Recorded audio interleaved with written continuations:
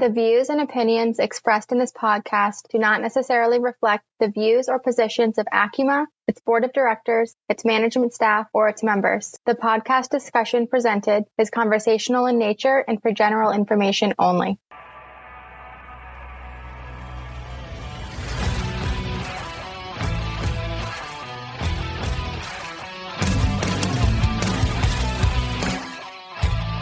Hello and welcome to Acuma's On Point Podcast, the policy series, where we focus on policy issues impacting the credit union mortgage industry.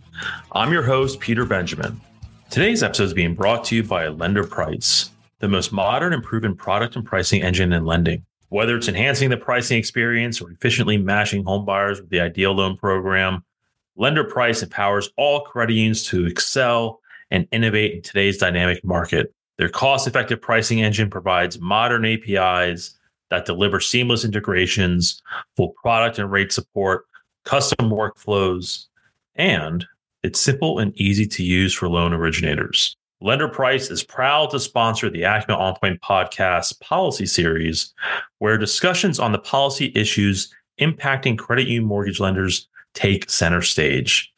Get to know LenderPrice and book a demo at www.lenderprice.com. Now, joining us today as our resident expert is Leah Dempsey, shareholder with Brownstein. Leah, welcome to the podcast. And how are you doing today? I am doing well. I'm coming off Valentine's Day. I learned a valuable lesson about how much sugar I should give my 2.5 and 4-year-old who all the sugar, right? All the sugar. Did not go to sleep until about 11 p.m. last night after a fun Valentine's Day. But other than that, it's been a good week and a busy week here in DC for credit unions. Okay, but before we get to that, so I also have young kids. Oldest is 6, twin girls that are about to turn 4. And they rarely get sugar. Like we I don't know why. They're more like me. They kind of want like salty things, but the sugar's not really something they crave. But we gave them like some cupcakes yesterday. Probably it was around 4:30.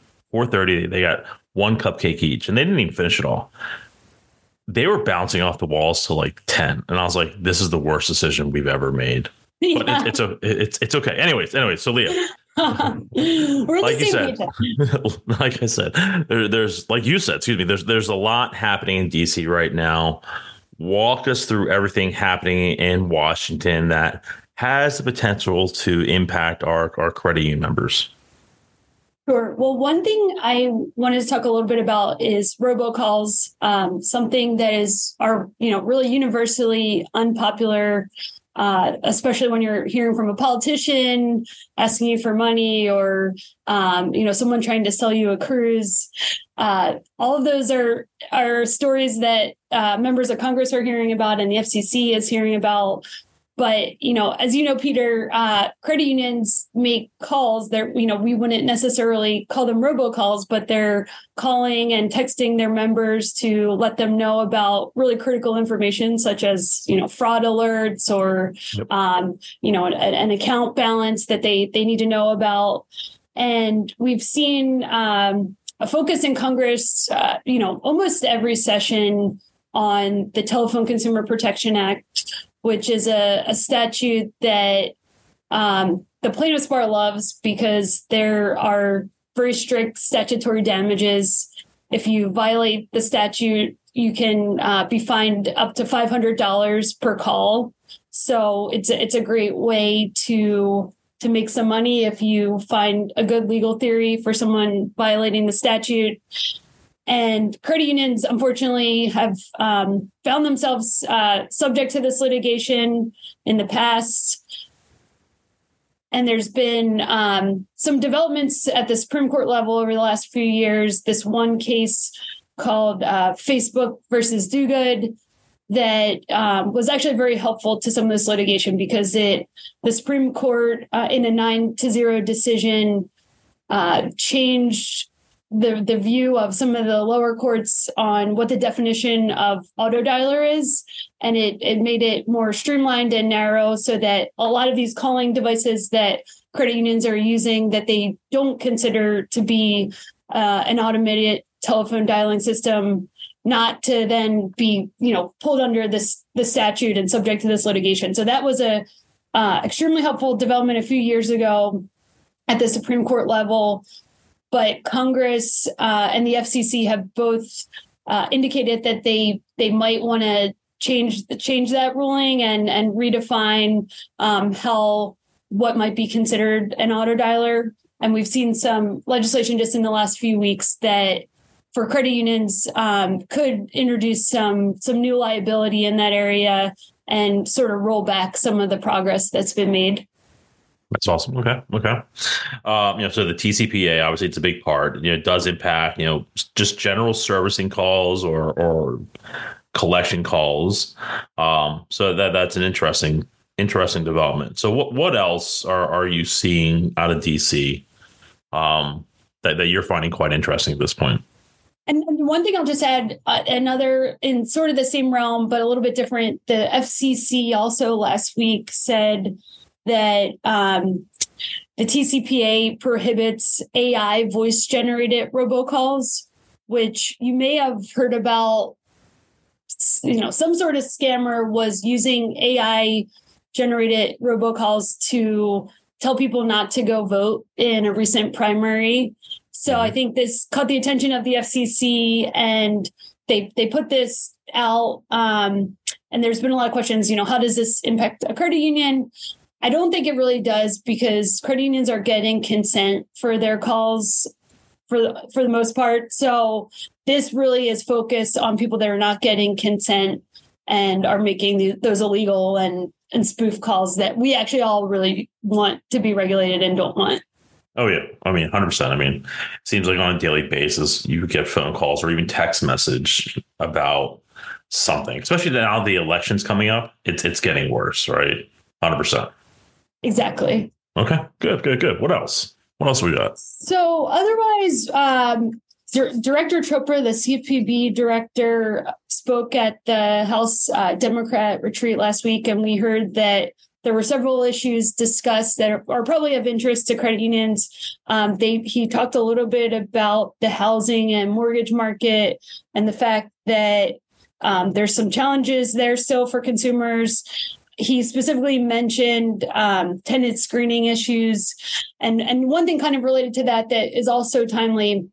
This week, the FTC junk fee comments were due, and they in their proposal they kind of put out a broad proposal that talked about junk fees. We've talked about this before. It's something that the administration in general is looking at, but they really left it wide open to how they may use their UDAP authority on these issues.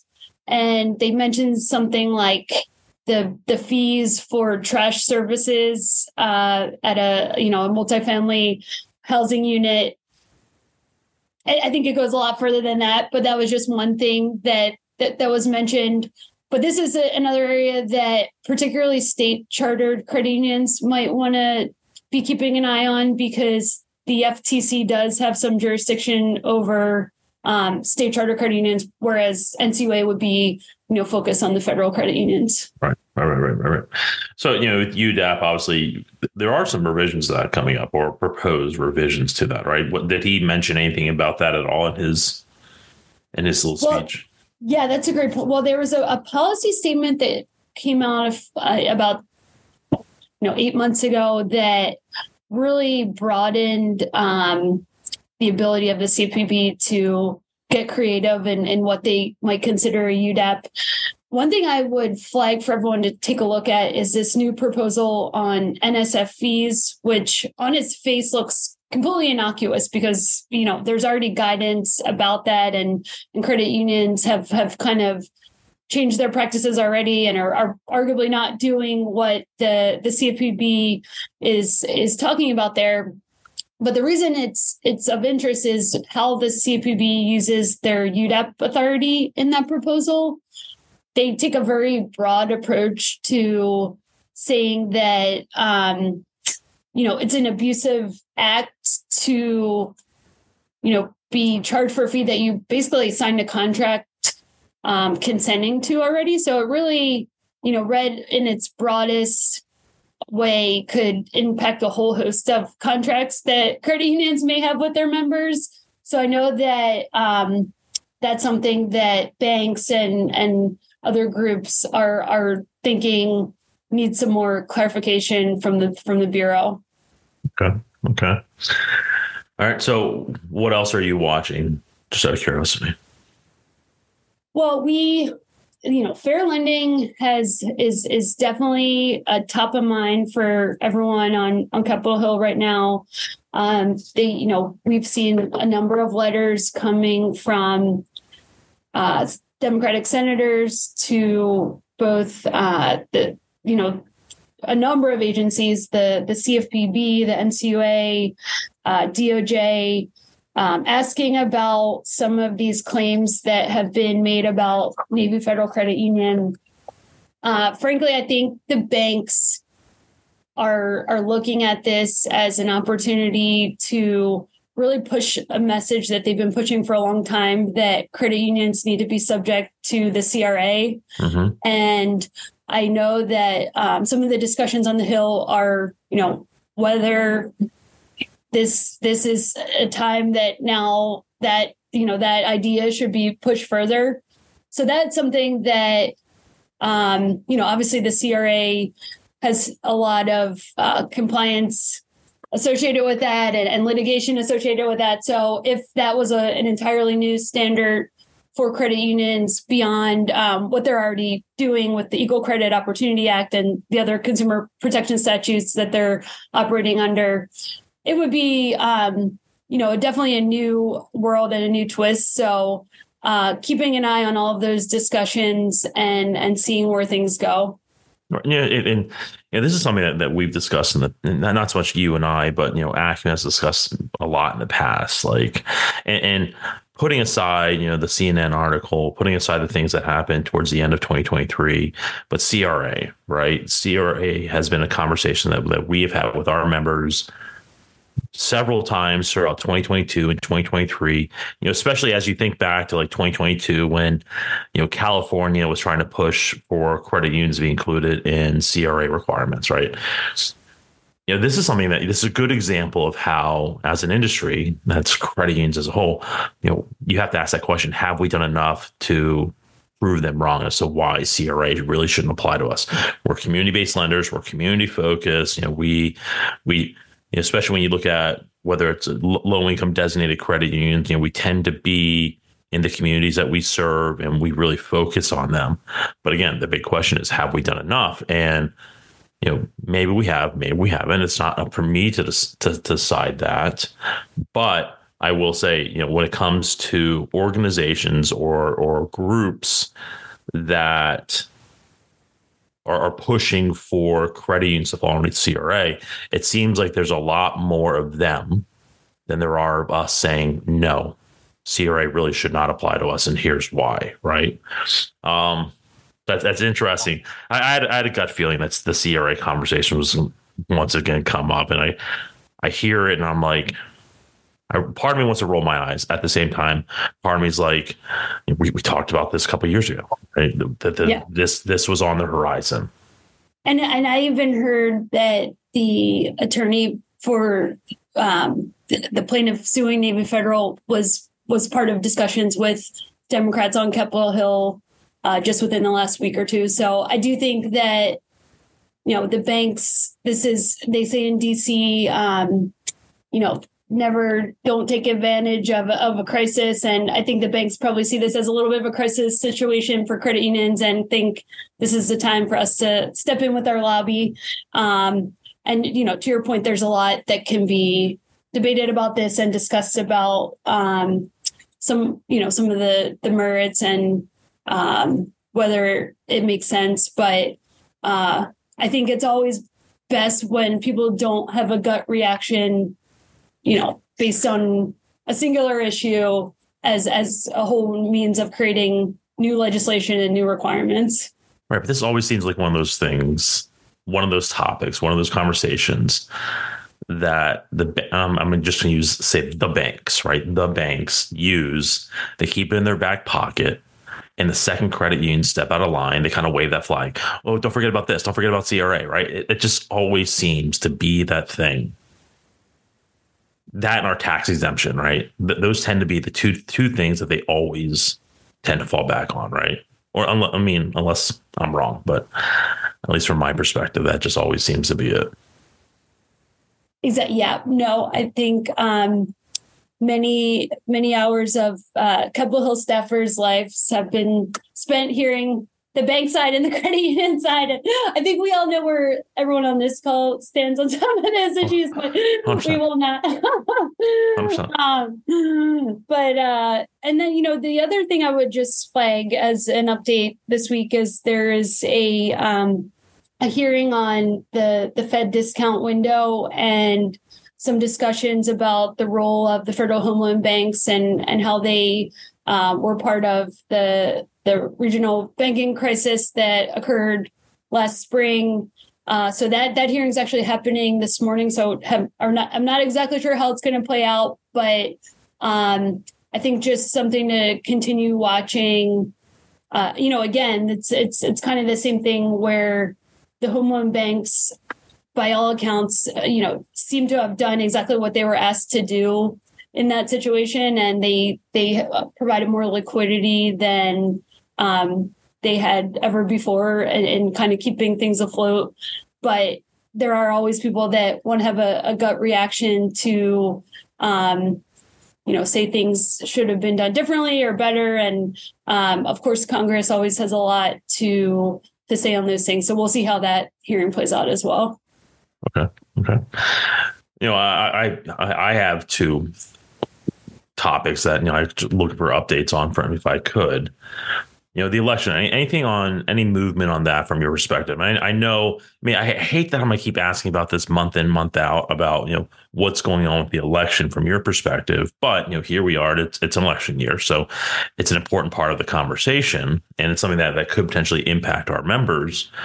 Any updates on on the election movement? Excuse me. It's right now. It certainly appears that it's going to be President Biden and former President Trump as the two people running against each other. But there have been some serious questions about President Biden's health. And I think some of that was highlighted in the last week or two by the DOJ. And I'm sure everyone has seen the news on that. But I will say, and I'm the Republican, Zach's our Democrat, so we may have different thoughts on some of these things. But my Democrat friends, even during that whole situation, I think really started to question whether there's actually a pretty strong possibility that President Biden may not end up being the candidate.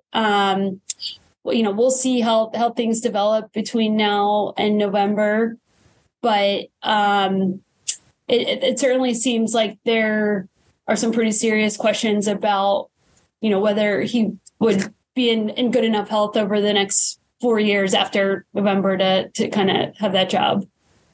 So that's interesting, right? I read something very similar to that. And obviously, depending on social media, what social media outlet or news outlet that you read, there's been hints of that as well. Obviously, we are a mortgage-focused association, so I'm going to ask a housing question. Do you think, if Democrats were to replace Biden as the name on the ticket, do you envision that housing will play an important role in the election if a new Democrat is written in?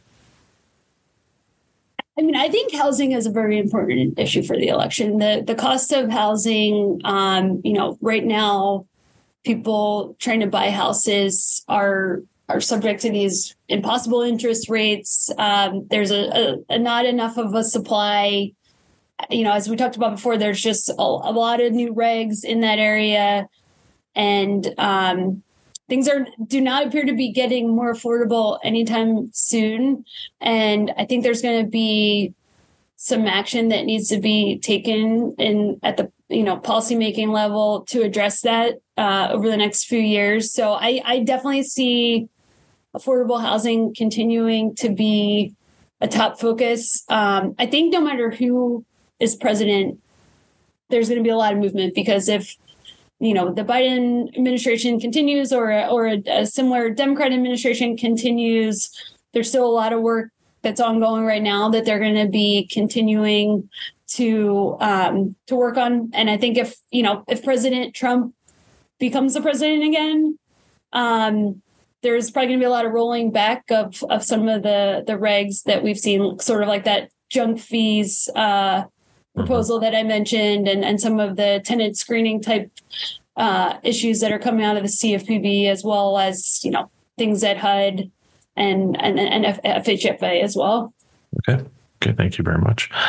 The other topic is Basel III, and I hate that I keep bringing it up, but for me, I just view this as one of those items or one of those topics that credit unions as a whole are not paying enough attention to. A good example would be, earlier today, an article came out that kind of broke down, the capital risk weights on home loans, based off, the current and proposed. And it was interesting to see, really at that 60 to 80% loan to value, there's really no difference between what's currently in place versus what's proposed. But what really is impactful is that the second you get above that 80% mark, that capital risk weight really starts impacting the individual loan and the possible pricing and the affordability aspect. Okay, well, if it's impacting affordability, that means an already tough market's going to get even more difficult. But also, how does that impact interest rates, the ability to lend, et cetera? So anyways, I was going down a rabbit hole. Any movement on, or any additional conversations on Basel III? Well, I think I totally agree with you. I think you're exactly right. There's a whole host of provisions in there that could be problematic, either, I think, directly for credit unions or indirectly in creating more difficult lending situations. There was a hearing in House Financial Services Committee this month. I think we're going to continue to see hearings on this topic and pushback on this topic. During that comment period that closed a few weeks ago, everyone in the housing industry almost universally agreed that there are some things that need to be rethought. So I'm hoping that, kind of following on all the things we just talked about and how important affordable housing is going to be politically in the election and just in general, that they really think about these unintended consequences that would harm probably the people that I think politicians are probably most trying to help if they're not addressed. So I think we'll continue to see more on that. But, a lot of times when you're working with the agencies, they have a final rule in mind. Even when they propose it, it's questionable whether they're really looking for feedback. My gut is that there was enough substantive feedback on this issue, raising some really serious concerns, that they're going to have to listen, but we will see. Okay. All right. Well, we're approaching time. Any final thoughts before we kind of part ways? I don't think so. It's been fun to, talk about some of these issues. We're going to continue to just see a fire hose of things coming at us, I think, between now and the election. So we'll just continue to keep everyone updated and appreciate the time and opportunity to talk to you today. No. Thank you. Again, really mean that. Thank you for being here and continuing support of Acuma, our members, but also the credit union movement. So again, really always enjoy hearing from you. So thank you very much. And kind of just to close out, thank you again to Lender Price for sponsoring our policy podcast series. And to all of you, we know your time is valuable. Thank you for tuning into the latest episode of Acuma's On Point podcast. We hope you enjoyed it. Until next time, bye for now. Thanks for listening. We'll see you next time at the Acuma On Point podcast. If not already, be sure to subscribe and give us a 5-star rating. For more great episodes and information, be sure to visit us online at acuma.org. And to get the latest updates, head over to our LinkedIn page.